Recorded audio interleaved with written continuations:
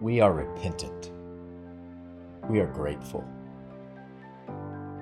We are redeemed. We are prayerful. We are First Baptist Church. Reverse is just a nifty little word that we use to describe how we read and listen to Scripture together as a church family. So now we are in the letter, Paul's letter to the Philippian church, and we will read it on our own. We have kind of divided the Philippians into 13 different weeks, so we challenge everyone to read a portion of Scripture of Philippians on their own. And then when you gather for Bible study or in small group, you're learning together about those particular passages of Scripture in Philippians. And then when you gather for worship, you're going to hear me or Pastor Chris or someone else preach from that same text. It's literally a way to keep us all on the same page, and we think it's really, really cool. So with that said, we're going to read from Philippians. We're going to read the first 4 verses of chapter 2. Let's stand together and read these together. Is there any encouragement from belonging to Christ? Any comfort from His love? Any fellowship together in the Spirit? Are your hearts tender and compassionate?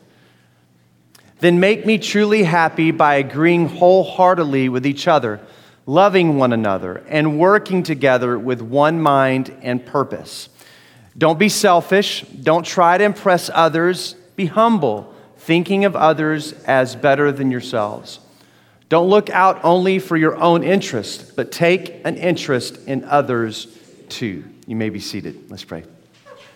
Father, this is your word to us, and we know that you give us understanding from the work of your Spirit. And so we pray, fill us with your Spirit today so that we can hear and understand and change and respond to your word. In Jesus' name we pray, and all God's people said, amen.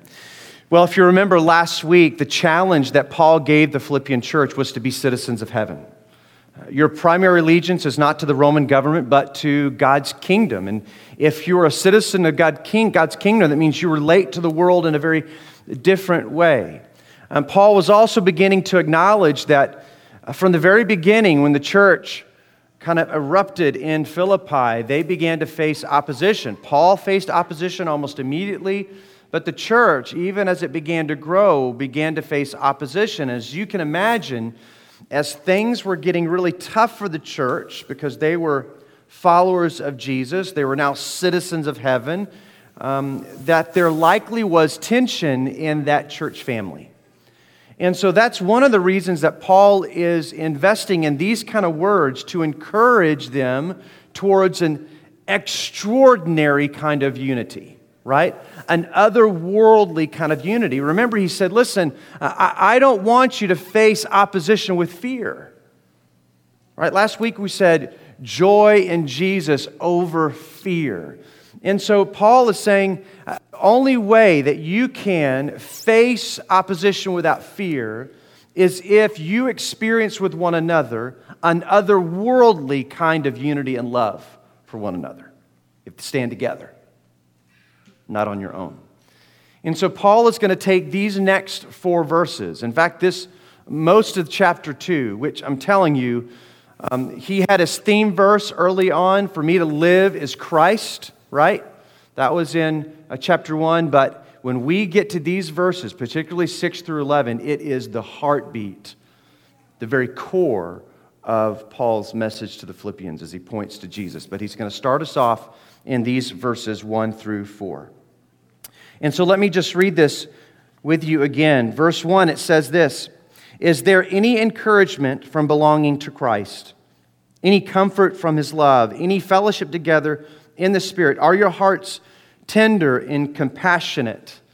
That last verse, remember, we all read translations. These are not the original words in the literal original language. We're doing our best to translate these, and I would say that last verse would want to continue with the same way that the previous verses said it. So I would say this verse like this, any comfort from His love, and have you experienced His compassion and tenderness? Jesus' compassion and tenderness? These are rhetorical questions for Paul. Paul knows the answer. It's like him saying it this way: haven't you experienced encouragement from Jesus? Forgiveness of sin and restoration with God, being called a son and daughter? Have you experienced comfort from God's love in your life? Have you experienced fellowship in the Spirit? Haven't you experienced that? That you are now bound together in the Spirit of God? Have you tasted God's tenderness and compassion through Jesus? That's the tone that Paul is taking here with this church. Haven't you experienced those things? And he's pointing back to the church's gospel experience when they first encountered and received the message of Christ, for God so loved the world, right?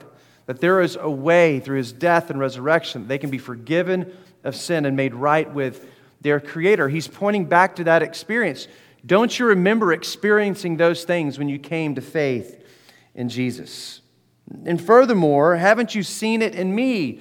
Paul, remember that last verse in chapter 1. He's saying, I know suffering is coming, but you saw how Jesus faced suffering, and you saw how I faced suffering.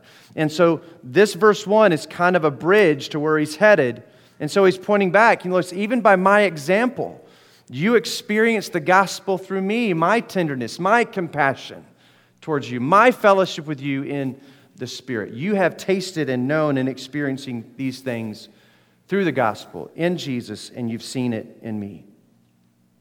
And so Paul is saying in verse 1 is that these experiences and realities that the church has had in Jesus are a model and a catalyst for how they see the world and love one another. Paul is going to say those experiences that you've had with Jesus and you've seen modeled in me are a model for you and a catalyst for you to relate to each other in a very different, extraordinary kind of way. How many of you have either read or seen Les Mis? It's one of the greatest works of Western literature, Les Mis, written by Victor Hugo. It tells a story of Jean Valjean. So Jean Valjean was in a French prison from childhood for stealing a loaf of bread. He is released when he is an adult in his 30s, maybe 40s, and he has not known the civilized world for a long, long, long time. No one has ever trusted him in his life. He has been known as a criminal just because he was trying to feed himself.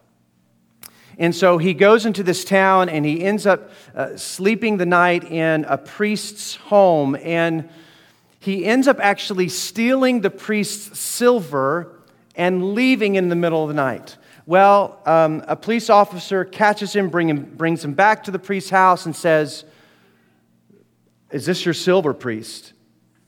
I caught this criminal and he has stolen someone's silver. Is it your silver?" And the priest says, "Yes, it's my silver, but I gave it to him."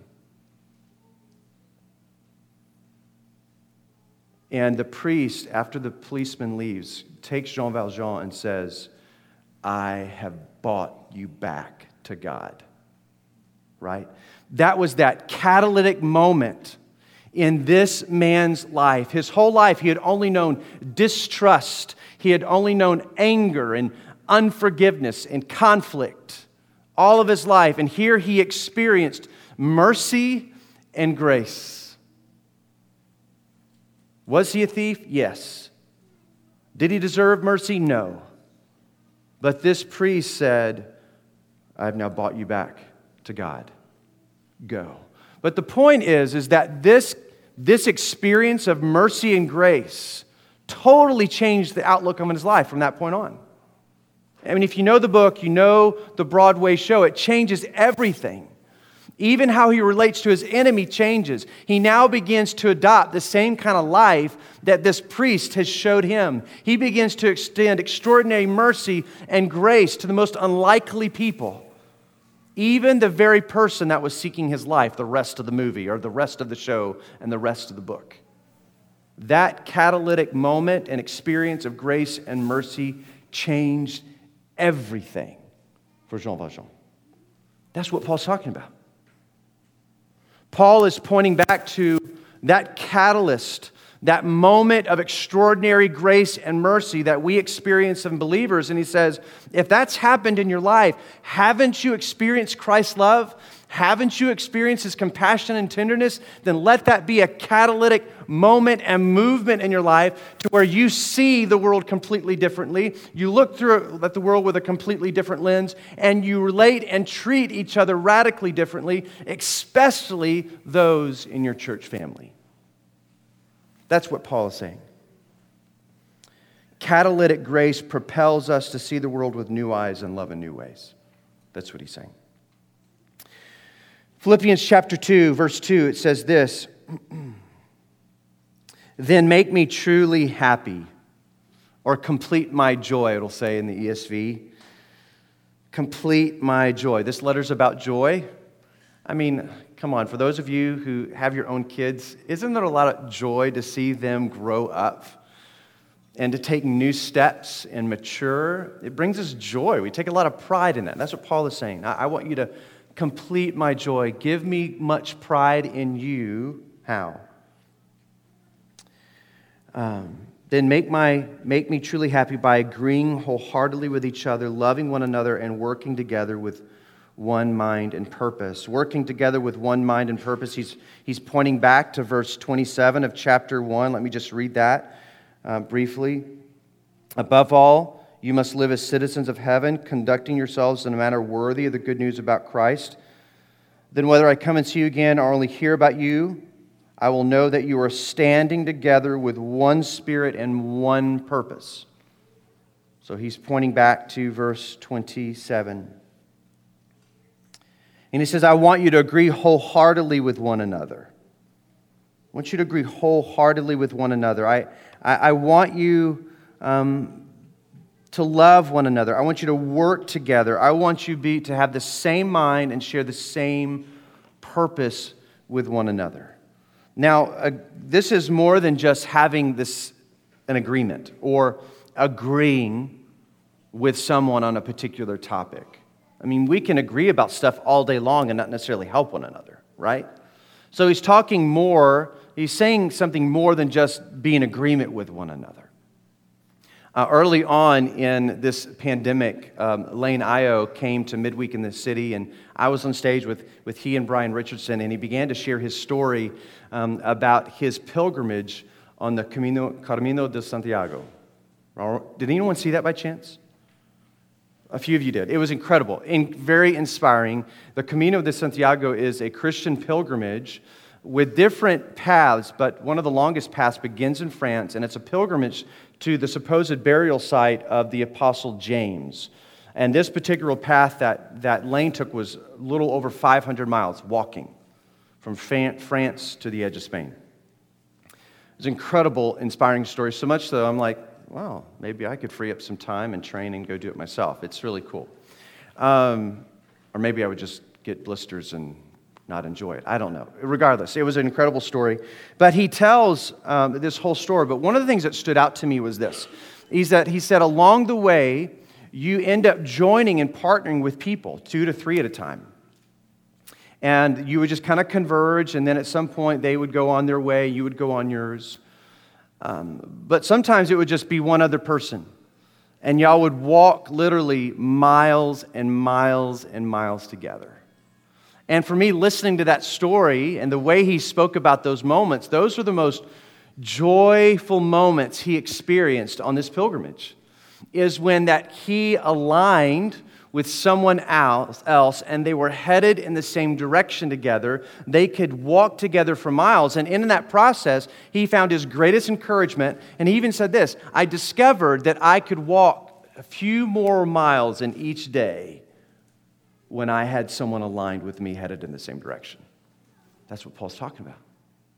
He's not talking just about agreeing about stuff or theology or knowledge. He's saying, I want you to wholeheartedly be aligned with one another.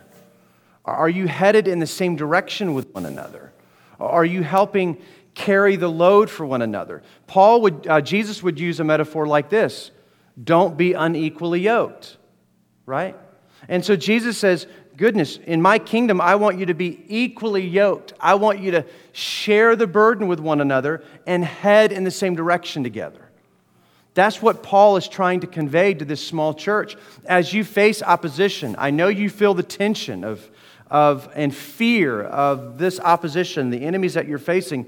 But let me tell you, the best way and only way you're going to get through it is that if you align together and head in the same direction with one another. To share the load, to love one another, and to work together with one mind and one purpose.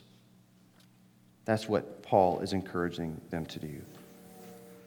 In the beginning of Acts, and in fact scattered throughout Acts, much of the opposition described these early Christians. They didn't call them Christians. Y'all remember what they called them?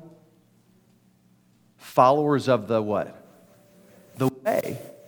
Followers of the way. That really conveyed this group of people that were not just in agreement together, but they were part of a movement together with one another, one accord, one mind, love for one another, headed in the same direction, aligned. That's what Paul is saying. Be equally yoked, aligned with one another. Harmony. That's what Paul's talking about. Harmony. Now, this is a very important thought. We are Americans, we are Westerners. We have really been great at developing individual thought, this perspective that we are individuals. Part of the American philosophy is that we are individuals, right? Paul's not talking to individuals here. It's easy to take these passages of Scripture and just say, what do they mean for me? That's not a bad thing.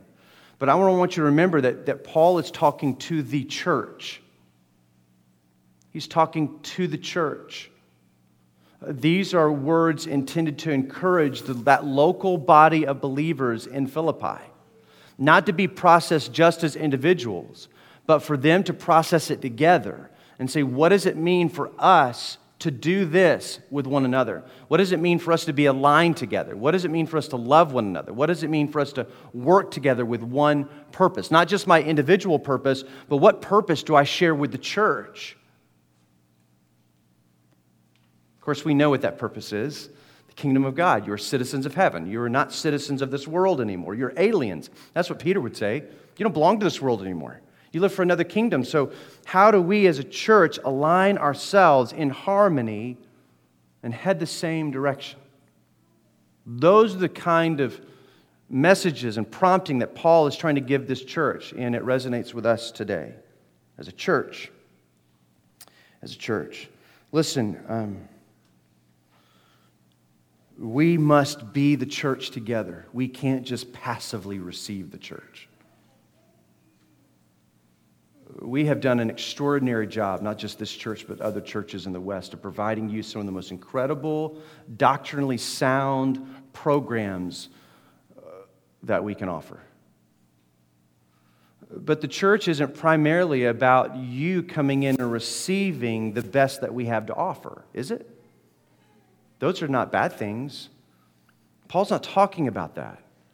He's saying, I want you to ask new questions about how you relate to one another as a church, not about what you can receive and what best benefits me, but about what do I bring to this church family? How do I align myself with what God is doing in this church family? How do we serve alongside one another? How do we love each other? How do we strategize fulfilling God's purpose in this church family? It's a radical different perspective from walking into a classroom or a door and saying, well, what am I going to get today? To, man, what do I have to offer my brothers and sisters? And how can we coordinate with one another or be in harmony together to advance God's kingdom in San Antonio? That's different, isn't it? That's what Paul's after. That's what Paul's after. Verses 3 through 4. He says, now, these are all imperatives. These are commands. Don't be selfish. Don't try to impress others. And then he says, be humble, thinking of others as better than yourselves. Don't look out only for your own interests, but take interest in others too. Paul is saying it can't be everyone out for themselves. How much you can get or receive. But we have to be about the other. And not the world. He's talking about the church here. We have to be for one another in the church. We have to be for one another, is what he's saying. And that's battling a cultural norm, isn't it? Even in Paul's day, maybe even worse in Paul's day. Everyone for themselves and their own interests.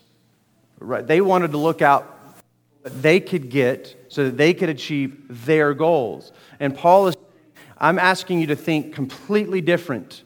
The gospel shatters that paradigm. The new paradigm is, how do I consider my brother and sister of Christ as better than myself?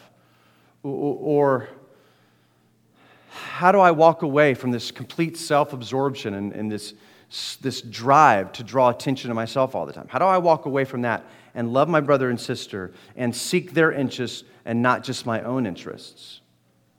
That's just as counterculture today as it was back then, and that's what Paul is asking for. He's asking for extraordinary humility and selflessness in the church towards one another. Of course, he said it in several other different ways. In Romans chapter 12, verses 3 through 5, he said it like this. So if we can get that on the screen.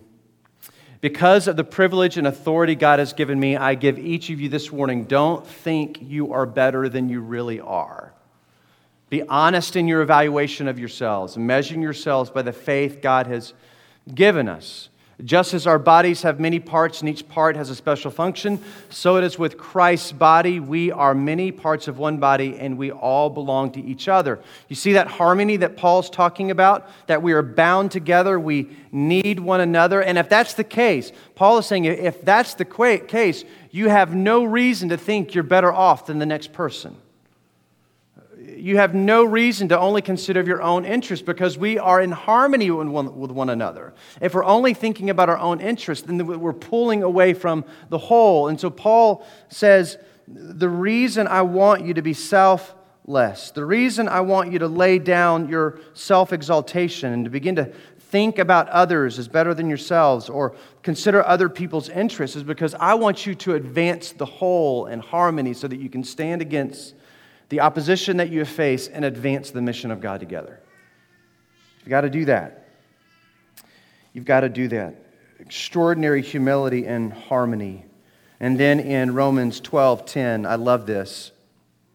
And I'm just going to paraphrase it. He says, I want you to go out of your way to give honor to one another. Try to outdo each other in honor. Make it a competition. Make it a competition. Listen, Christian maturity, growing up in Jesus, is not measured in biblical knowledge or in attendance records. Christian maturity is measured by our love and extraordinary humility and an interest in someone else's good, primarily a brother and sister in Christ. What is their good? You remember what John the Baptist said? When he encountered Jesus, he said, what did he say? Jesus must increase, and I must what?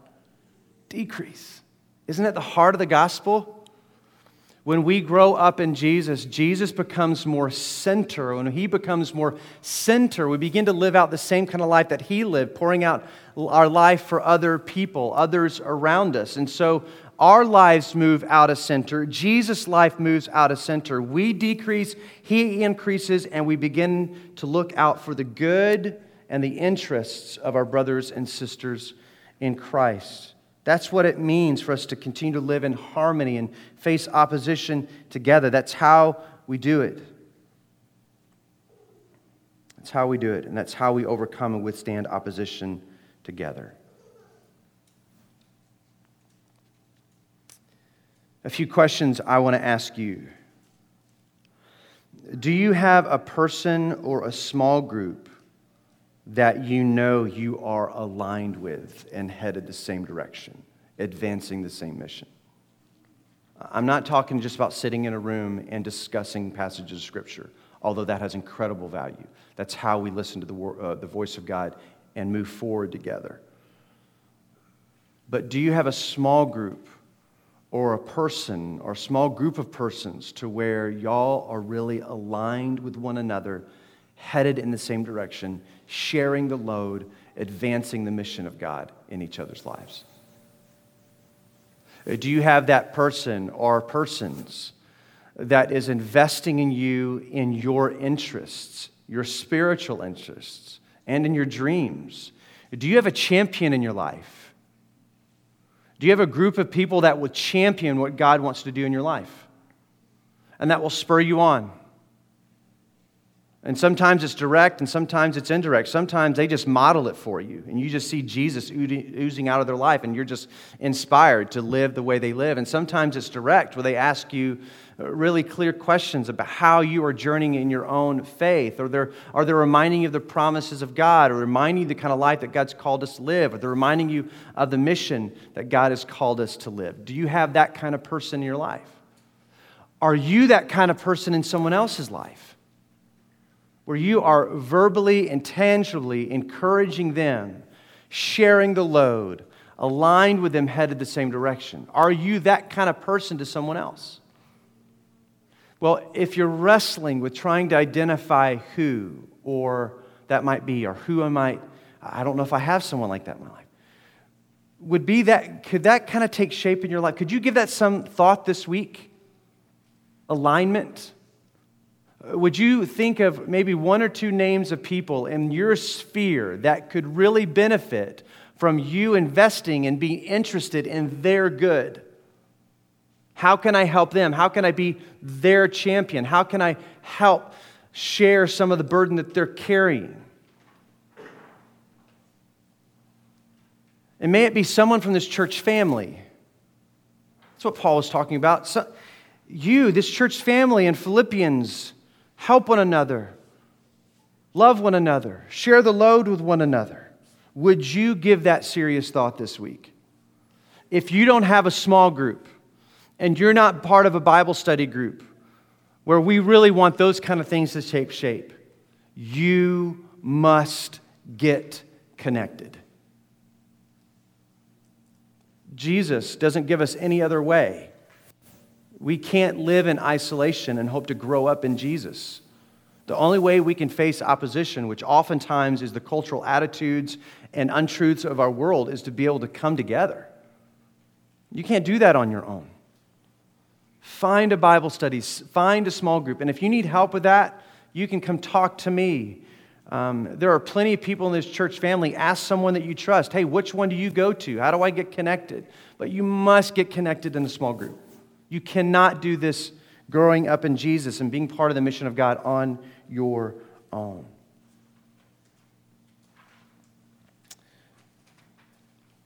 Some of you are wondering, well, how in the world did I go about do this? I'm just going to, not the finding part, but how do you help people? How do you begin to make that transition of considering someone else's interests? I'm just going to share from my own experience, and I don't do this well all the time. I don't find myself to always be the most thoughtful person. It's something that I work on. What I mean by thoughtful is preemptively thinking about the needs of other people around me.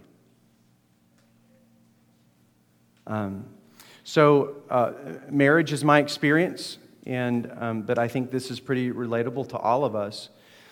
Growing up in marriage, Ann and I have both learned to ask different questions about one another, not necessarily to one another, but about one another. And something that's been really helpful for me is beginning to ask the question, what does she need from me, and how can I help? How can I take something off of her mental list without her having to ask me? Again, sometimes I do this really well, and sometimes I don't do it well, all right?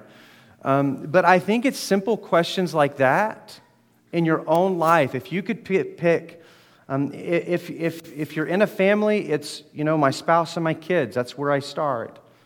If not, it's colleagues, particularly not just colleagues, but also as there are people in my church family, one or two people that I know I could ask of the same question. You can't do this for everybody, right? We don't have the energy to meet everybody's needs, but are there two or three people in your church sphere that you can begin asking, how can I help them, without them asking, what do they need, and can I take something off their list? It could be a spiritual list. But begin to think of your relationship with one another like that. I think that's what Paul was wanting us to do. How do we share the load? How do we share the load? And that helps us to consider some other people's interests. Have you ever asked someone what their dreams are? This is something else that Ann and I really have a lot of fun doing, is that we will just daydream about what life could be like for us in 10 years. What do we really want to accomplish? You know, you can discover the interests of others by just sitting down and asking them, what are your dreams for your life? What are your hopes and goals? What spiritual goals do you have? Would you take some time this week to ask those kind of questions? Maybe even of your own spouse, of your own friendships. That's what Paul wants us to be more like. Let's pray. Father, thank you so much for your church. We are your church because of your Son Jesus, who died and rose again. We are bound together by your gospel, and we also propelled by your gospel. Everything is changed for us because of the mercy and grace we've experienced through your Son. Help us to live that out together. In Jesus' name we pray. All God's people said, amen. First Baptist Church has been broadcasting its services of new life and historic faith for 46 years. We would like to ask that you continue to pray with us for this ministry and also for your financial support so that we can continue this ministry for years to come. Thank you.